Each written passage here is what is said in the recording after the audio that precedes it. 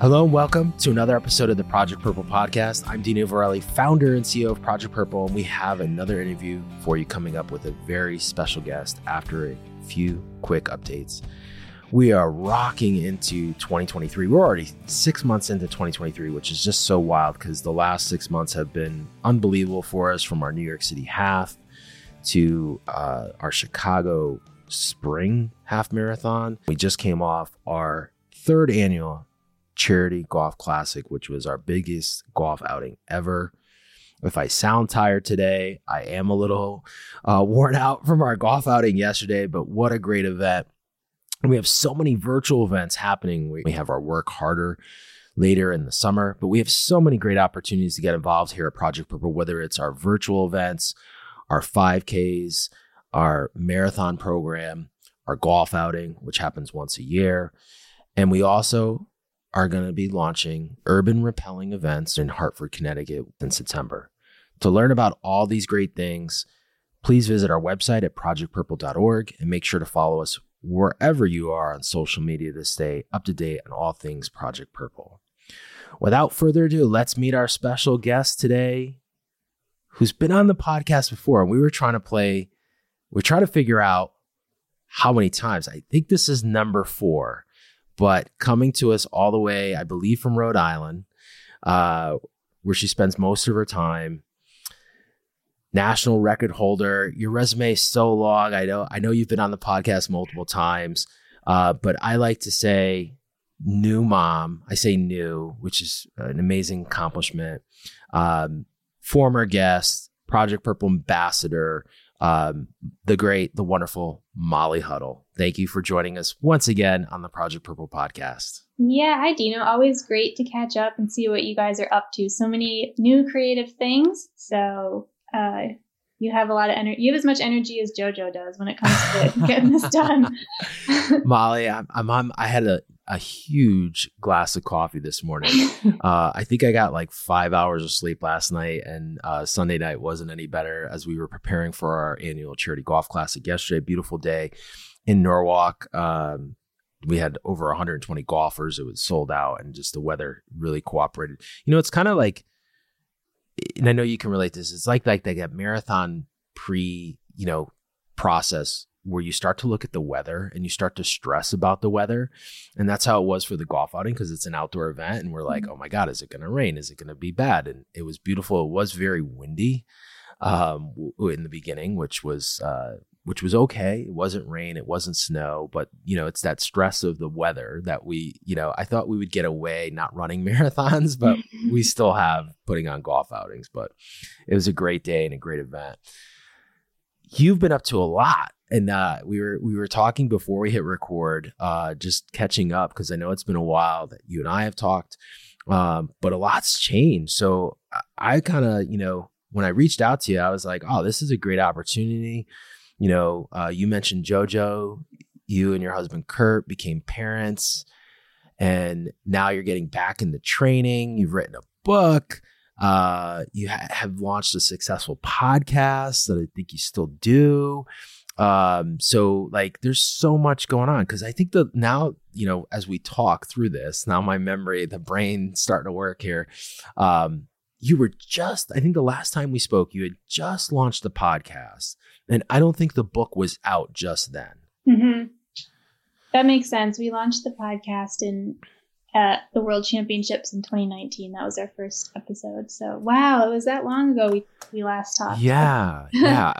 So let's talk a little bit about some things here. So let's talk about, first, I think the most important thing, becoming a mom and having Joe. So I know that and you're awesome. For people that don't follow Molly, please go out and follow Molly, because I think you keep it as real as possible. I love your content.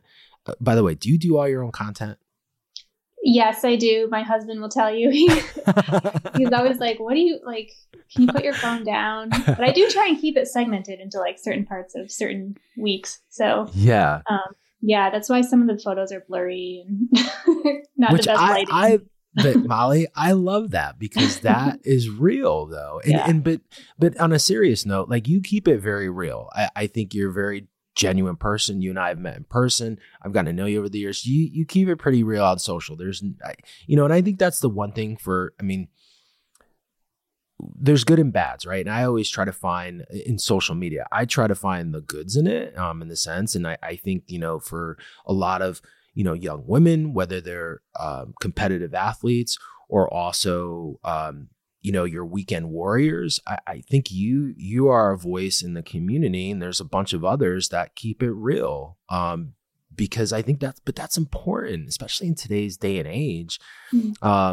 So I think the content that you put out is awesome. I know you've talked about, from, as I was mentioning, becoming a mom, like you were still putting in some decent mileage. And then you were doing a lot of cross training as the pregnancy wore on, because it's just not probably healthy to run the mileage that you were running or that you were used to being a professional athlete.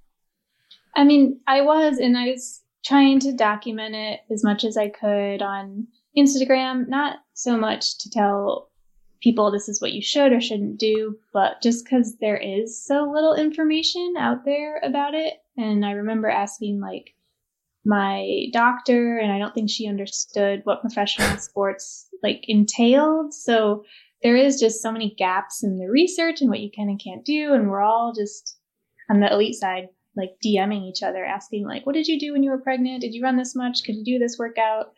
And so it's kind of crazy that that's the level of information we're working with around women's health research and maternal health, and research around like the intersection between sport and, pregnancy.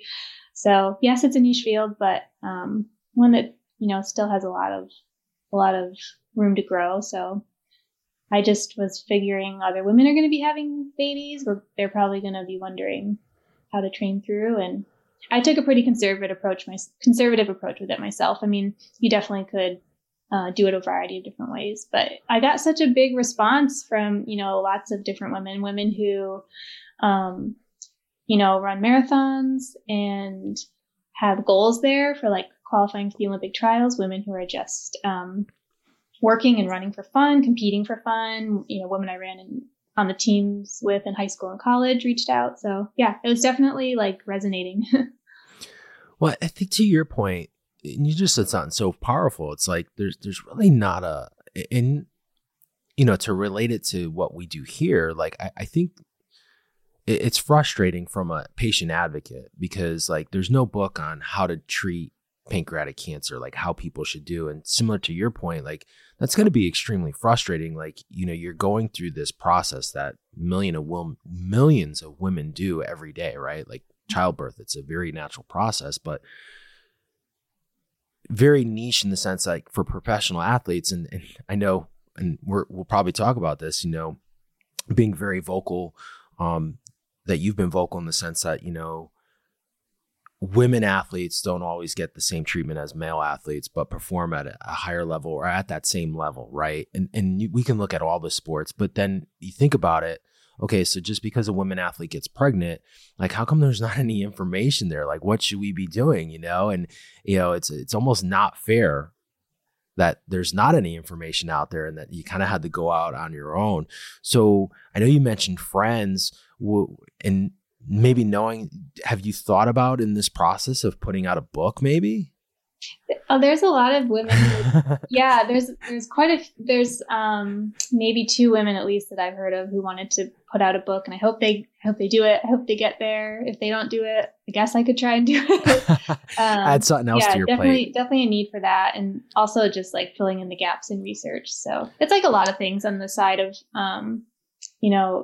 health. There's a lot of just general research, general medical research is often done only on male or highly male subjects. Same with sports research, just because, when you're controlling for variables, the female like hormonal milieu is seen as too many variables, but then you just don't have enough women in the research, and then that could affect things downstream. So sports exercise research is no different. And then that would exclude like all of maternity and post baby comeback stuff. So there's just a big gap there. And yeah, a book or like 5 are needed.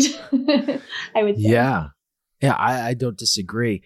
It's fascinating too, Molly. And I know we mentioned, and we don't have to mention names, but I mean, I think anyone who knows, or if you don't know, just go out and Google.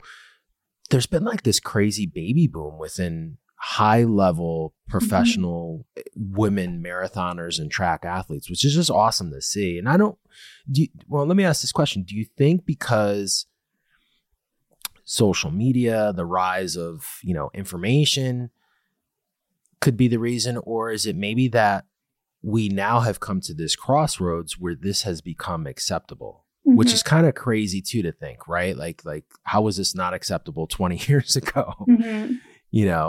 I definitely think, there's a lot more women seeing how they will be supported through this by not easy means. I'm sure, like the Dream Crazy op-ed that came out that Alicia Montano and Lindsay Krause put together, like moved a lot of mountains as far as like contracts go in the women's pro sports world. So like, I don't know how it worked for like leagues and teams that have like players unions and stuff, but in Olympic sports, you're usually just reliant on like sponsor contracts. And so a lot of those are just, you're an independent contractor and they wouldn't have any clause in there that would, should you get pregnant, would protect you for that amount of time. Usually your pay just would get cut. So those were restructured. And I think that made the biggest difference. And then you see the first few women take advantage. Like I'm the first woman that ever used our new restructured contract at Saucony to go on supported like maternity leave. It's like, that's how new these are. So then other women are seeing that and saying like, oh, well, I never considered I could like run until I'm 40. More women are doing that now, like running at a high level for a long time. And they're saying I never considered like picking my spot when I have my kids. I always just was waiting for an injury or waiting to be almost done, which is what I did basically, because that contract didn't get changed until pretty late. But I think that's more what's behind it, like the support. Because without support, it's already scary stepping away from the sport that long because your progress is, it's your body. Like you really just can't compete at a high level until a certain number of months afterwards. So, but then knowing you're supported by your sponsors still, it just makes a big difference. So I think that's behind it. But now it's opening all these other needs as far as like, well, how do you safely train during pregnancy at a high level? How fast do you come back? Like what's recommended and all these other questions. And how do we best support the moms, from the federation level? Like that's something I'm kind of thinking about now myself, having gone through a bone stress injury, like 10 months postpartum, and talking to some other moms who at a really high level of competition, like also had a bone injury around that like 1 year mark. So I'm trying to like, see, okay, how can we reach out to these women so kind of working on that now that I've been through it and I can like see what's needed. And hopefully we can kind of get things rolled out. And then of course, supporting Alicia at Ann Mother with all her initiatives. She's already done so much. So I was kind of like, use me however you can. Like, how can I help you? I'm doing some research already with like the bone health stuff. Like, can I help you with your educational rollout that you're doing? So yeah, this has been very perspective changing for me. And hopefully like I can make it smoother for the people that are coming next and have, want to dive into it again and make those teams. And, they don't want to be kind of making the same, I don't want to say mistakes, but like give them more information. Well, it's crazy. And you've been, and it's crazy in the sense, like hearing you say all this, you've been very generous with working with us, which I've always said. And I know you have a personal connection to the disease, but you don't have to, right? And I've said this to you off camera, but it's just crazy to hear you speak. And again, you're doing this, yes, for you and but what you just said for the next elite runner that potentially will have to make those decisions.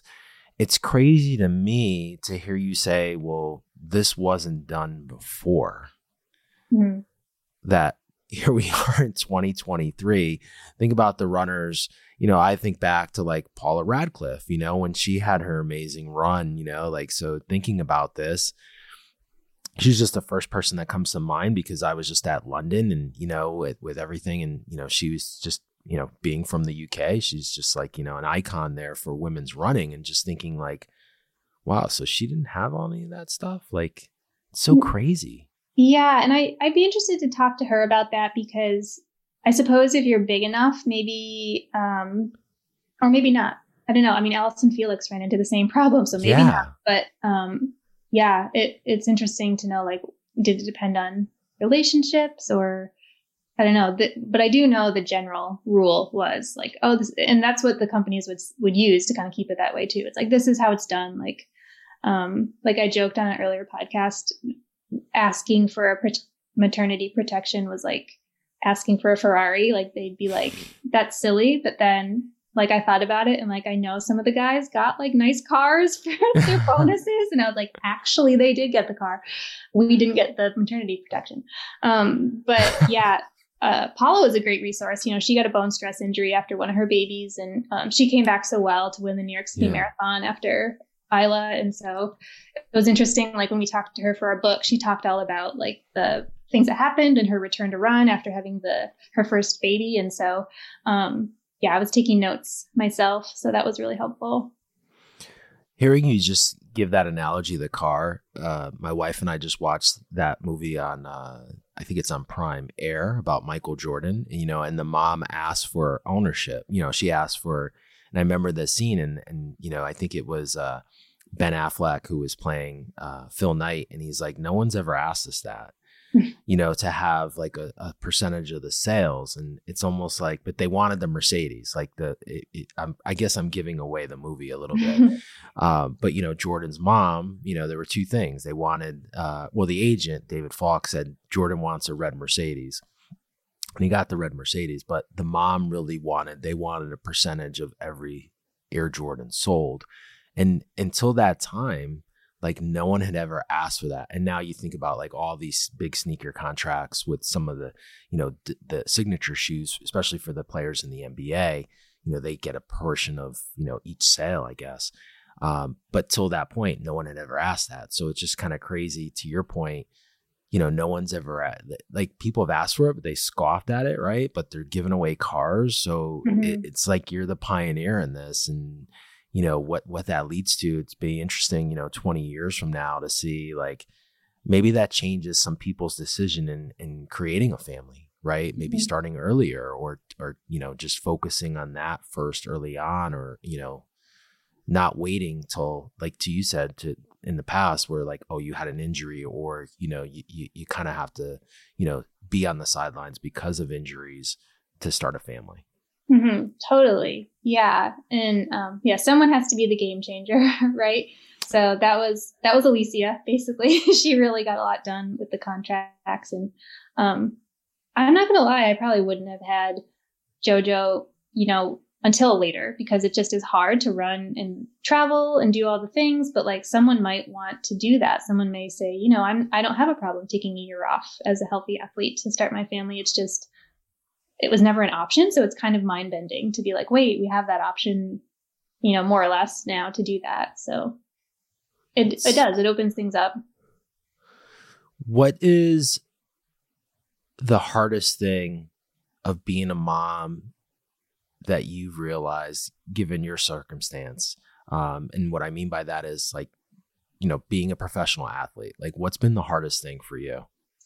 I think probably just, I don't really like recover anymore, which every new parent knows, you know, like, you don't sleep, you don't really rest. You're always following the baby around, and it's hard to like get meals in, like, of the quality. Like, you're usually just stuffing whatever into your mouth. So like, probably the recovery piece, which I'm just kind of in denial about it. And then when I got injured, I was like, maybe all those things just got me, you know, like, just not quite enough recovery.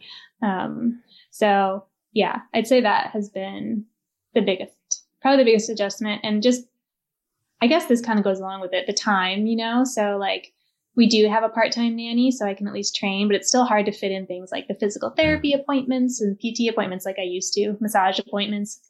Pretty much I just do like the essentials for now while she's a baby.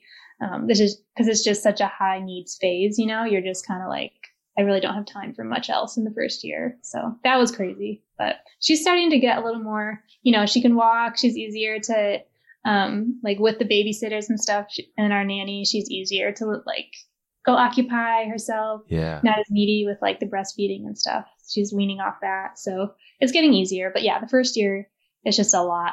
It's just intense. And especially for, when you're training, you're so routine, right? Like in your routine, you're running at certain hours, you're doing certain workouts, you're recovering with certain modalities, and you're doing things so routine. When you have a kid, it's like, hey, it's there on the clock, right? Like they're dictating for sure all like, those things. Their routine dominates, and it's like I left when we were in Arizona, I like left a track workout.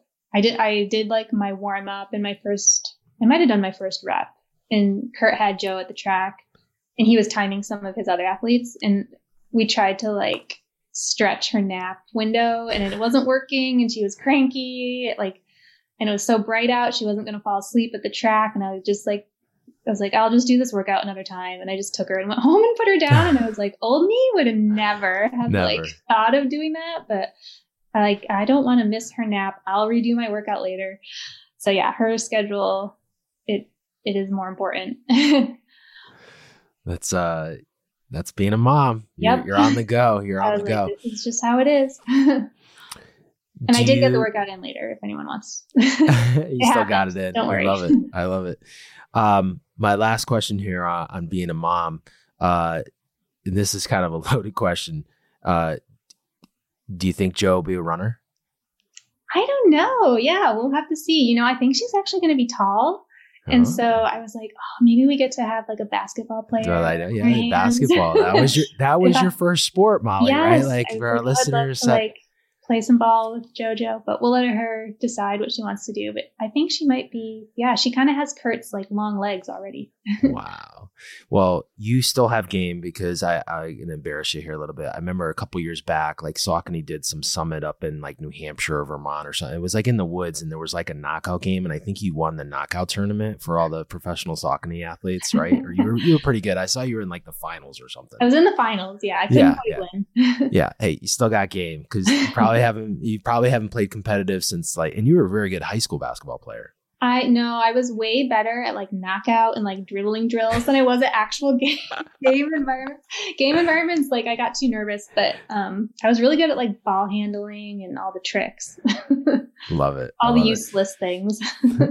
Those are not useless. Those are like, those fun. little details. If you can't dribble, then you're in trouble. So you've also been busy writing.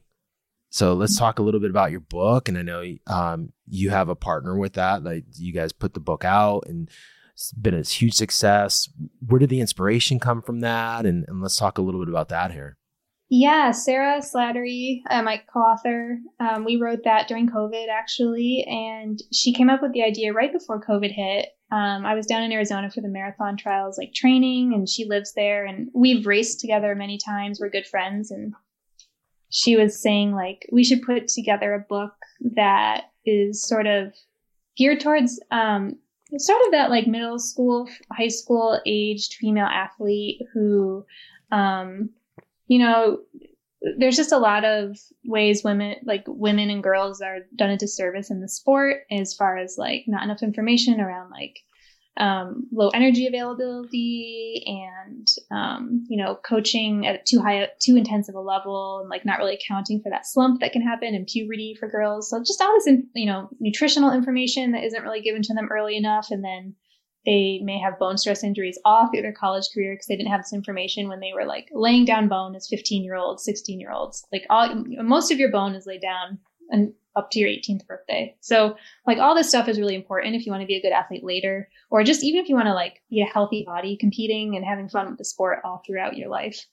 So we kind of wanted to tackle that issue because it kept coming up. We kept seeing Sarah was a college coach, and I'm an athlete, and I often come to speak at that Foot Locker Championship race. And Sarah has coached kids that ran through there. We both ran through it ourselves. And you see athletes who are just phenomenal in high school. And on the women's side, they often disappear because, or they don't like maximize their potential later because of these things. So it was something we just like didn't like seeing. And we wanted to write this kind of advice book. And the other half of the book is like motivational stories from like professional women from all around the world, distance runners. And so we did a bunch of interviews during COVID via Zoom. It was really convenient that like everyone was home and available to us because it was COVID. And it's like the one good thing about COVID.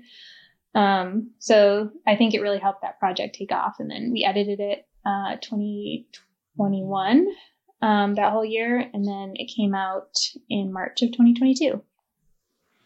So now that you've got one under your belt, as they say, are you guys possibly working on a second book or another topics or?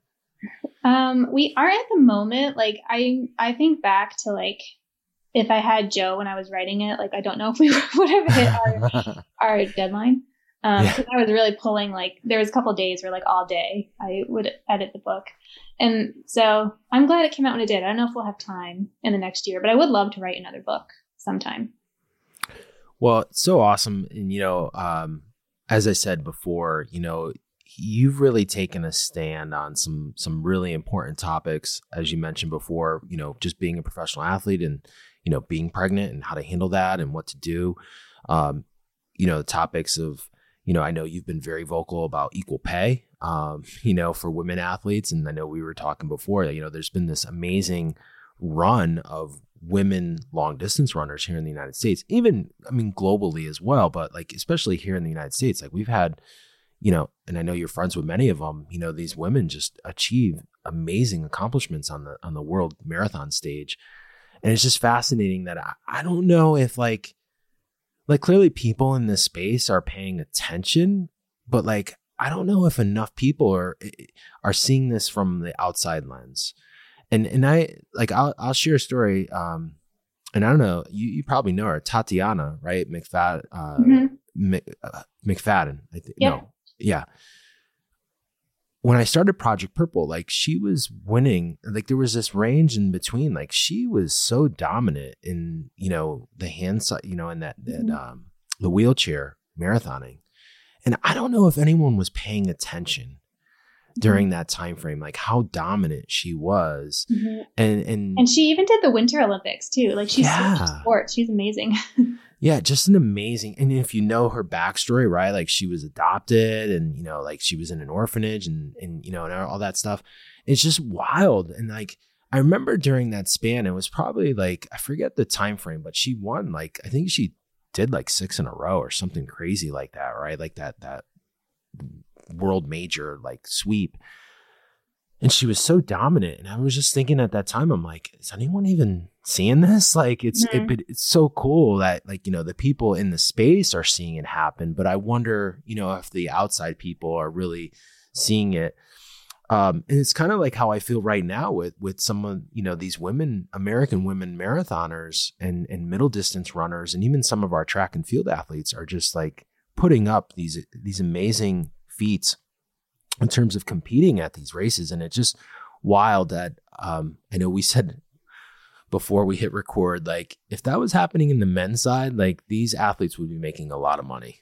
And not that money drives it, but like, let's be honest, I think like as a professional athlete, clearly that, how much your winnings are, where you place in races will equal like how much money you're making. And that brings in sponsorship dollars and all the other stuff that comes with that, the Ferraris, it's just fascinating to me, like how from an outsider's perspective, like I don't see that happening in women's sports and I don't know why. Yeah, I feel like it's tough because in track and field, we don't really know how much each athlete is making just because there's you can't talk about it. There's clauses in the contract. Yeah. So I do think that would be really illuminating. Like there's some high paid women for sure, I'm sure, but it would be really interesting to see everyone's, like, is there a gender disparity? Like we don't actually know. But as far as media coverage, we do know there's a gender disparity, and luckily track and field and marathoning as well, generally, it's, the men and women compete at the same time. So it's like pretty equal-ish. Although like I tried to watch the Tokyo Marathon when my friends are running it and they don't show the women at all. No. So definitely the sports media side of it, is not balanced. And from that is marketability is like determined. Correct. And so that is hurting the sport. But I mean, I do think like women's sports is having a moment. Our book got picked up really easily when we were shopping it around, and so did quite a few other women's sports memoirs. And so that's a good sign. They're selling really well. Like Lauren Fleshman and Des were on the New York Times best sellers list.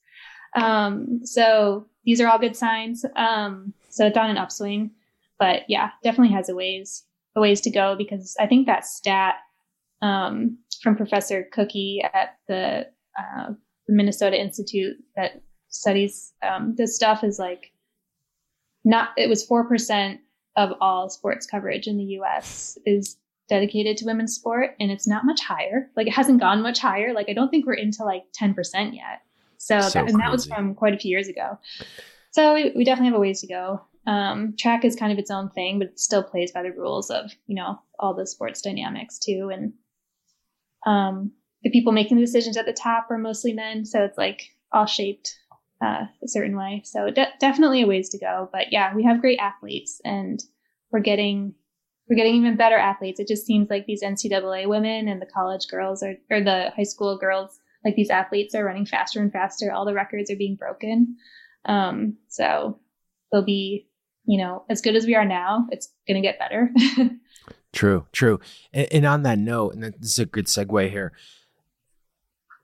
is it inspiring to see like women like Sarah and some of these other, and I'm not trying to be disrespectful, but they're not in their 20s, they're older, and we're seeing women at an older age typically running at a very high level. And with moms, right? Yes. We're seeing moms run at a very high level as well. Yes. Yeah. That definitely inspires me. Like there's a lot of examples of that when you really look. Like Edna Kiplagat won the Boston Marathon, when they adjusted it last year. She's 41. Was 41 last year, I think? Yeah, 41, yeah. There's an Australian runner, Sinead Divers. She set the record, Australian record. She ran 2:21 at age 45, I think. Wow. And, everyone's different. I mean, I definitely feel more beat up now and get more injuries now than I did when I was younger. But the marathon seems like the event where this stuff is possible. So maybe your endurance doesn't go away as quickly as other stuff does. So I'm kind of holding on to that. And definitely inspired by those women. Our marathon team could be, for the Olympics could be like 3 women over 35. So that's very realistic. So it's pretty crazy. It's so awesome. And it's interesting you said there is kind of, I feel like there is a little bit of a surge in the youth, but, that always kind of plays out at that marathon level. Clearly, we typically don't see runners come out of college and then jump. Like I know the Tui girl is like breaking every collegiate record, it seems like. Yeah. But maybe we won't see her in a marathon, for the next, 5 or 10 years, potentially. Who knows? I mean, I think it's a hard jump to go from, a 5,000, meter race to a half marathon, even in a short period of time. I think that would be pretty aggressive, I guess. Yeah, and she's got some crazy PRs to set in the 5 and 10, so you wouldn't want to leave those on the table. Yeah, she's fun to watch. I got a couple questions here. I know with your podcast, and I think we asked you this last time.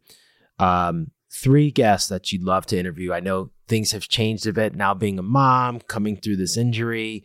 Who would be your 3 guests? Has that changed a bit, or who are those? Like, if you could pick anyone in the world to come on and interview, who would those be? Well, I can give you the list of women I keep like badgering, but I can't get through to.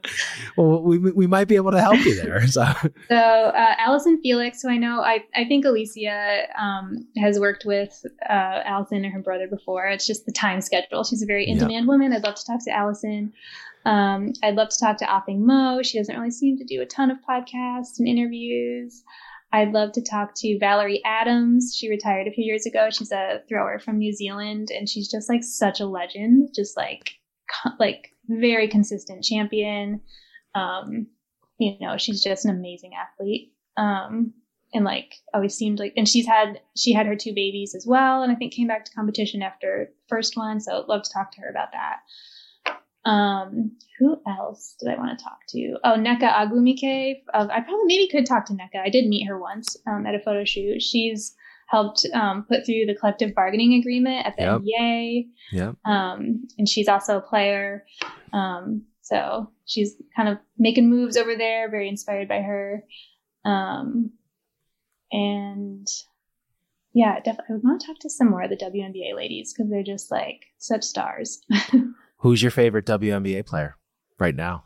Probably NECA, just because I'm like, I love what she's doing off the court. That's how I am too. I'm like, I love Megan Rapinoe because of what she does on the field and off the field. Yeah. So yeah, big NECA fan. Big Agunbowale fan because she went to Notre Dame and she's like such a fun player. Yeah, so that's awesome. I tend to go with the Huskies, so because Connecticut, we have great women's basketball, so I like those former Husky players. They seem to do pretty well in the WNBA. So my last question here.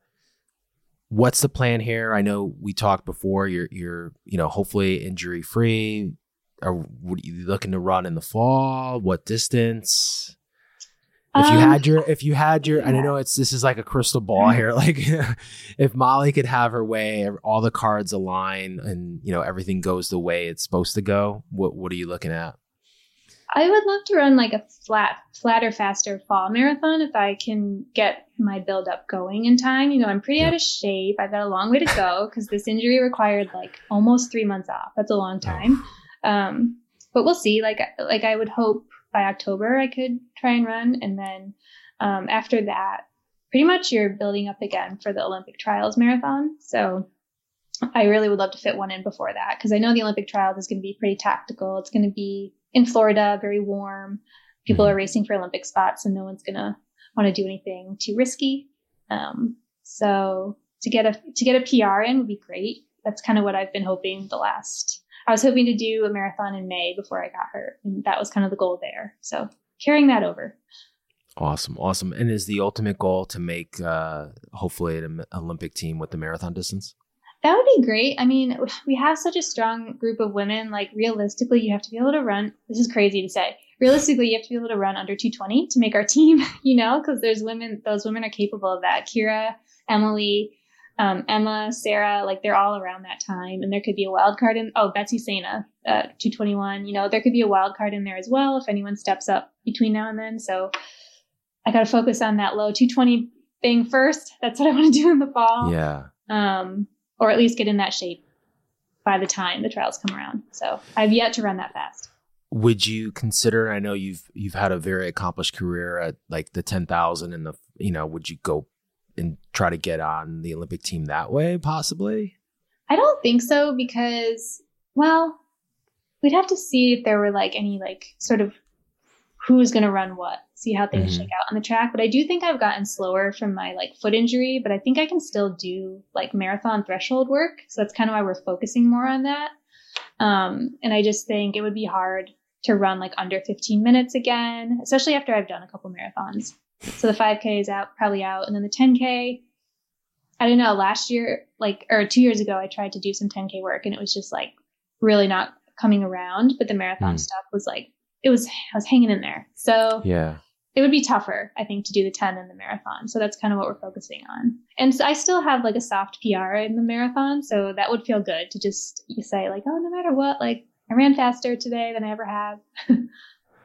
So awesome. Well, I look forward as does our community to see you hopefully back in the streets in the fall. I mean, we love when you're in one of our favorite marathons because we are in a couple. So I can't choose, but I am partial to New York City. I know it's not flat, so it's not a flat one, but it's always great to see you out there doing what you love doing and what you're really, really good at, Molly. So we can't wait to see part 3 or part 4 of Molly Huddle, in the fall, hopefully of 2023. And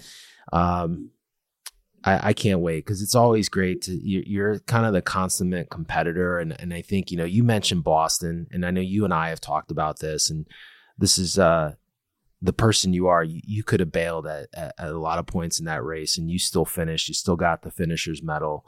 I know it wasn't the result that, you expected that day, but so many elite runners. And that's when, for me, and this is Dino Varelli speaking here, whenever I go to these big marathons and I see these elite marathons like tap out, I think of your story of like, hey, you could have done that. And, a lot of people do. And, I'm not saying anything, people who get injured, whatever, but like you gutted it through, and that's just the perseverance and your character.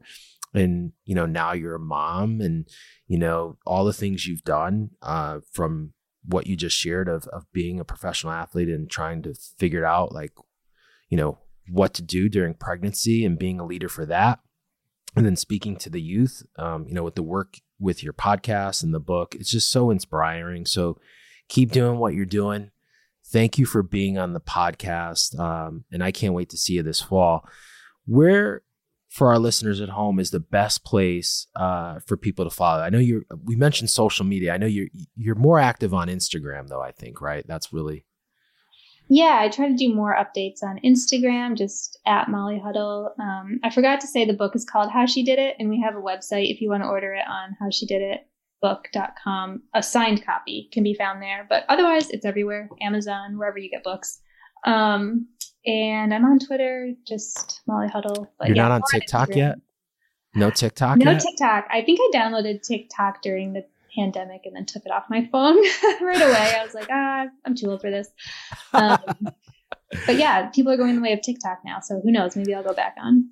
And I think that's pretty. Keeping Track has our blog, Keeping Track podcast with myself, Alicia Montano, and Roisin McGettigan, talking about more women's sports topics. So lots of places. Awesome.